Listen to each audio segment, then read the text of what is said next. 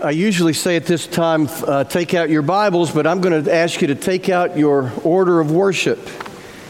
Right past the title of the sermon is a verse and an outline, and I'm going to invite you to take this home. I hope it's something that I hope today begins something with you. And while you're finding that, I want to say hello to two folks. Aaron Jackson and I met this week, two brothers. Dustin and Derek live over near Athens, and they worship with us every week, and we appreciate them. And so many of you who worship with us, you're part of our extended family, and we're deeply grateful that Dustin and Derek and so many of you would join us. It's a real honor to have you all.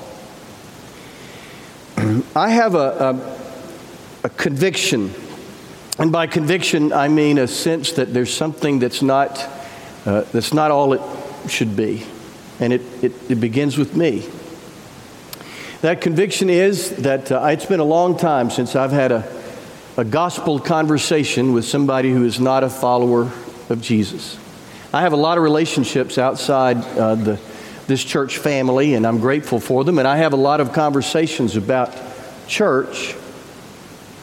But it's been too long since I sat with someone who is not a follower of Jesus and had a conversation about what it might mean in a respectful and kind and generous way, and what it might mean for them to follow Jesus. I've been recently convicted of that or burdened by that, and so it begins with me, but I also believe that about our church. I simply believe that a church of our size and our resources should be seeing more people who have that transformative experience, so dramatic that Jesus called it a new birth.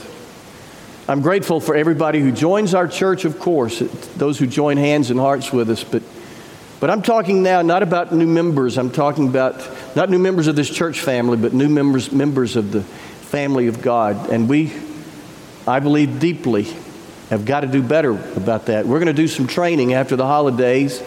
Today I'm going to talk about individuals, you and me, living intentionally toward people Jesus longs for. And next week we'll talk about what that means for us as a church. 1 Thessalonians 2:8 is there on your outline. It will guide us. Let me read it and then we'll walk through it. This is Paul writing. We loved you so much, we were delighted to share with you not only the gospel of God, but our lives as well. Now, I want us to let that verse guide us for the next few minutes as we talk about living intentionally toward people Jesus longs for. First of all, he said, we loved you so much, so let's love people Jesus longs for. I'm afraid some of us have rather cold, even hard hearts toward people who are different, toward people whose choices, toward people whose decisions, towards people who would see important things differently than we would see them. Jesus' detractors thought they were putting him down when they called him a friend of sinners, but that was not a put down. He would have been very proud to bear that badge. I'm not sure that all of us would be called friends of sinners. I read this week a wonderful book titled Evangelism Without Additives, and I read about Chris. Chris is a man who lives intentionally toward people Jesus longs for, and Chris works at a retail store, and a man came in, he said, he had long black hair, dressed in all black, and he had way too many tattoos for Chris's tastes, and he reeked of cigarette smoke. And he came in and he asked Chris, do you all have Zippo lighters? Apparently, Zippo is not just another lighter, like people who ride Harley Davidsons. It's not a motorcycle, it's a Harley, it's different. So apparently Zippos are unique. So this man wanted to know, do you have Zippo lighters? Now, let's pause the movie for a moment right there. Many of us would have written him off. Maybe been at least cool toward him. But Chris lives intentionally toward people people Jesus longs for. I'll get it right, people Jesus longs for. And so he said, no, we don't carry Zippo lighters, but I'd like to see yours. And so the man pulled out his Zippo lighter and showed it to Chris. And the design on the lighter was skeletons sitting around a table. And the man said, this is how I see things. We're all dead already. Pause the movie again. Most of us at this point, if we hadn't written him off before, would have written him off here. This guy's weirder than we thought, we might have said to ourselves. But Chris lives intentionally toward people Jesus longs for. And he said, I understand. He said, that's interesting. But I'm a Christian, and I think God has more for us in this life. Now, I'd like to tell you that this man dressed in black that reeked of cigarette smoke prayed the prayer to become a follower of Jesus in that conversation, but he didn't. But by the end of that conversation, the man asked Chris, could my son come to your church sometime? Well, we're not going to make much of a difference in the world if we don't love the world. And some of us, I'm afraid, have rather cold, even hard hearts toward people who are different. Jesus was a friend of sinners. So he says, we loved you so much. Next, he says, we were delighted to share with you. He says the gospel, but let's just skip to the next one, our lives. So we were delighted, he said, to share with you our lives. So let's share our lives with people Jesus longs for. Some of us don't know anybody who's not a Christian. Our circles, some of us have circles so small that we don't really know anybody at least close enough to have a conversation with. If our circles have shrunk to the point that they only include fellow Christians, we need bigger circles. If our conversations only include believers, we need bigger conversations. Now, for some of us, that would mean something new, maybe a new hobby to meet new people. It might mean sitting at a new table at school or at work. Now, some of you are introverts. I know that, and you're thinking, gosh, it's easy for extroverts because they always want to talk. But for introverts, it's a little harder. But I want you to think about this. There are a lot of people who are not followers of Jesus who are introverts, and they don't want to be bombarded by these big personalities of extroverts, because extroverts can be obnoxious. Can I get an amen from the introverts? See, they kind of hated to say anything, the introverts did, but they were. So maybe as an introvert, maybe somebody would like a little more subtle approach, a little quieter approach. Maybe not to be bombarded, but. So let's share our lives. Let's make sure our lives are big enough, by big enough, I mean broad enough, that our relationships are wide enough so that we can share our lives with people who are, to quote Ephesians 2:12, without hope and without God in the world. So he says, we loved you so much. Let's love people. And then he said we share our lives. He also says we shared the gospel of God. We were delighted to share with you the gospel. So let's share the gospel with people Jesus longs for. Now, I know that's a bit unnerving. We don't want to blow it, right? We don't want to say something that would drive people away. We're a little bit intimidated. We don't want to be asked questions that we don't have answers to. And frankly, many of us don't want to be rebuffed. We don't want to be rejected. We don't want to be thought of as weird. And so most of us are not having as many conversations outside the faith with people Jesus longs for. We're not having as many conversations as we ought to. So I want to lower your anxiety. And I think I can if you'll look at it this way. All you have to do is put the ball in play. Now, I never could hit a baseball. It's a round thing, trying to hit it with a round bat. And when you get to the big leagues, it's coming 95 miles an hour. But whether you're in Little League or the big leagues, it's hard to hit a baseball. Now, there are a few baseball batters that are so skilled that even though the ball's coming at 95 miles an hour, they can delay for a millisecond or swing a millisecond earlier and try to place the ball, this way or that way. But most batters, all they want to do is put the ball in play.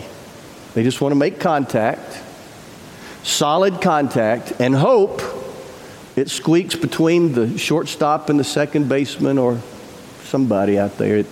All they want to do, really, is put the ball in play and hope something good happens. That's all we have to do. If we're going to have a faith conversation, all we have to do is put the ball in play. In fact, we shouldn't manipulate the conversation. There are lots of programs for evangelism that will tell you how to guide the conversation so that you can ask these preconceived questions or, pre-memorized questions and all that. But I think people can sniff out manipulation. So I'm suggesting that if we want to get serious about living intentionally toward people Jesus longs for, all we have to do is put the ball in play. So you might say, I go to church. What do you think of? If you would say, you be honest with me. What do you think about church? Or you might say, if Christians would listen, what would you want to tell them? Or you might say, what do you do on the weekends? We love to watch football on Saturday afternoons, then we'd go to church on Sundays. That's not a threatening comment. And you just put the ball in play and see what happens. Don't try to manipulate the conversation. Just see what God might do if you put the ball in play. But what if it works? What if somebody says, this is the third time this month that I've had this conversation. So what is this about? How do I become a follower of Jesus? Well, then you need to be prepared. So there are three things. 1, tell your story. 2, articulate the gospel. And 3, invite people to church. It's as simple as that. First, tell your story. There's been a lot of talk about UFO sightings recently. Have you been keeping up? Or not UFOs, UAPs, unidentified aerial phenomena. Back in July, there were 3 retired military folks testified before Congress saying that the government knows more about these UAPs than they're letting on. Reminds me of a movie that some of you might remember from 1997, Contact. It was a lady that had contact with some aliens. She was Dr. Arroway, a character played by Jodie Foster, and it was a big national story. She'd been contacted by these aliens, but she didn't have any proof. She was called before Congress, and she was ridiculed by the congressman. And this is what she said. Would you listen carefully? I had an experience. I can't prove it. I can't even explain it. But everything I know as a human being, everything I am, tells me it was real. I was given something wonderful, something that changed me forever. I wish I could share that. I wish everyone could feel that awe, that humility, that hope. That continues to be my wish. Now, of course, that's fiction. She's talking about contact with aliens. I'm talking about, though, your contact with the Lord of the universe. And being willing to say, I can't prove it like somebody would prove a scientific matter, but I had an experience. And I can't answer all your questions, but this is my story. In John 9, Jesus healed a blind man, and some religious leaders asked him a theological question he couldn't answer, and he said, I don't know, but what I do know is I was blind, but now I see. So you can tell your story. I grew up in a home where my mom and dad were Christians, or my mom and dad didn't go to church. My grandmother took me to church. Or I was in high school at Young Life and somebody talked to me about Jesus. Or I got married and I wasn't a believer, but my husband was. Or whatever your story is, or just tell your story. I don't know, but I know I was blind and now I see. So tell your story. Second, be prepared to articulate the gospel. And here's where it gets a little tricky. So what is the good news? What is the gospel? On your outline, there is a mere suggestion, and it's go-go. Now, again, this is not There's not, in the book of John, you're not going to find it there, but I learned this somewhere along the way, and it's helpful for me when someone does ask the question, G-O-G-O, God's intentions. God's intentions for us are that we live a life at its best and live forever. That intention was painted in a picture in Eden, at the beginning of Genesis, where relationships were great and relationships between humans and God were perfect. And that's what God intends for us, life at its best and life that never ends. Oh, but we have a problem, and that is that we have messed things up. That in that garden, the humans messed up. They decided that they knew more than God, and they rebelled, they made bad decisions, and evil entered the world, and now we're born, all of us, with this overwhelming tendency to do the wrong thing, every one of us. And we can't fix that problem on our own. The Bible says we're sinners, meaning we fall short of God's intentions. We can't fix that problem. And so God's intention is life at its best and life that never ends. And our problem is that this overwhelming tendency to do the wrong thing. And then God's answer, is Jesus. We celebrate that at Christmas. God became flesh in the person of Jesus, and he became fully human without giving up his divinity, his godness. And so Jesus is the God-man, and he lived and he loved like nobody ever has, and his miracles and his teachings demonstrate God's desire to fix those broken relationships. And then Jesus died at the hands of Roman soldiers because people thought he was a religious rabble-rouser. And I cannot explain it, but when he died, beautifully, mysteriously, he made possible the forgiveness of those things that are wrong inside me. And our ultimate hope is in the fact that Jesus was dead on Friday, but he was alive again on Sunday. So God's intention, life that never ends and life at its best. Our problem is this overwhelming tendency to do the wrong thing. God's answer is Jesus. Now, our response is to follow Jesus. That was Jesus' most common invitation. Follow me, which means we surrender. We follow his teachings. We follow his example. We follow him into the world to fulfill God's purposes for the world, and that gives us meaning and purpose. When we follow Jesus, he transforms us and empowers us. And God's intent is life that never ends and life at its best. Our problem is our overwhelming tendency to do the wrong thing. God's answer is Jesus, and our response, the ball is in our court. Our response is to follow Jesus. Now, don't follow that woodenly. Don't get into a conversation and say, I got to hurry so I can get to that go-go thing. Don't do that. Just put the ball in play and see what might happen. And if somebody does ask, then you're ready to give an answer for the hope that is inside you. That's what the Bible says, to be ready. So if not go something. Be ready to articulate the gospel. Tell your story. And it's unique to you. Tell your story. Second, be prepared to articulate the gospel. And then third, just invite people to church. We lived in Elizabethtown, Kentucky. I was still in seminary, and I was pastor of the Valley Creek Baptist Church. And our family was growing. Brennan was born. Carrie was working a couple of days a week. And so 2 days a week, Brennan, our daughter, our middle child, stayed with Devonda Eadlin. Devonda was great, had 2 kids of her own. Her husband, Charlie, was a wonderful man, a real family man, a hard worker, super guy. But Charlie didn't even pretend to be a follower of Jesus, never came to church. He was glad for his wife and kids to go, but it didn't seem to be of value to him. So he was not a follower of Jesus and didn't pretend to be. But he and Carrie were buddies, and they often bantered back and forth, and Carrie would say to Charlie every once in a while, Charlie, there's a pew at Valley Creek Baptist Church with your name on it. He said, there's no pew with my name. Oh, yes, there is, she'd say.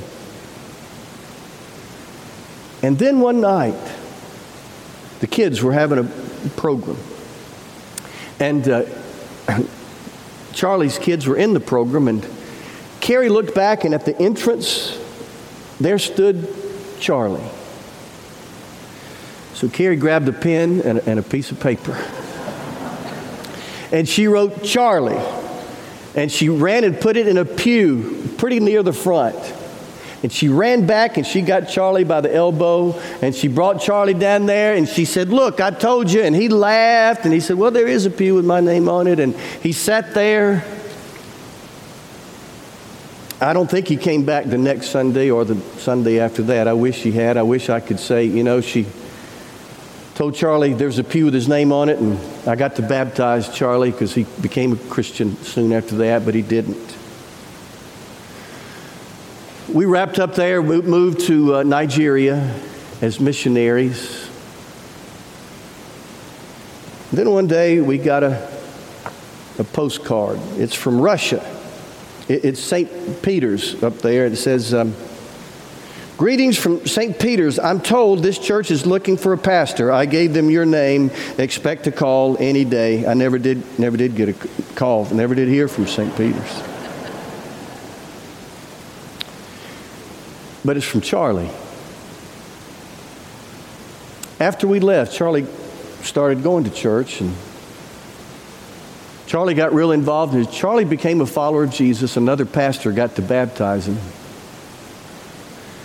And at the bottom of this card, I wish you could read it. "I might not be here if someone hadn't put my name on a church pew." Just invite people to church. But that's not the end of the story. So we had to come back. Some of you know my dad died. We had to come back from Nigeria. I became pastor at First Baptist Church of Mount Washington, Kentucky, which is between Elizabethtown, where Charlie lives, and Louisville, and not terribly far from Fort Knox. That's where Charlie was working. So Charlie was working at Fort Knox with a young man named Brian. We would call Brian a seeker. He wasn't a follower of Jesus, but he was interested. And from time to time, Charlie would just put the ball in play. And every once in a while, he'd drop him a Bible verse or something. And Brian got real interested, and he became the one that started initiating the conversations. And he lived, Brian and his wife, Lynette, lived not too far from Mount Washington. So Charlie said, a couple of my friends are at First Baptist Mount Washington. It's not too far from there. You ought to go and try it out. Brian and Lynette came to First Baptist Mount Washington, and they came back, and one Sunday morning I baptized Brian and Lynette because Charlie put the ball in play, and because Carrie said there's a pew at church with your name on it.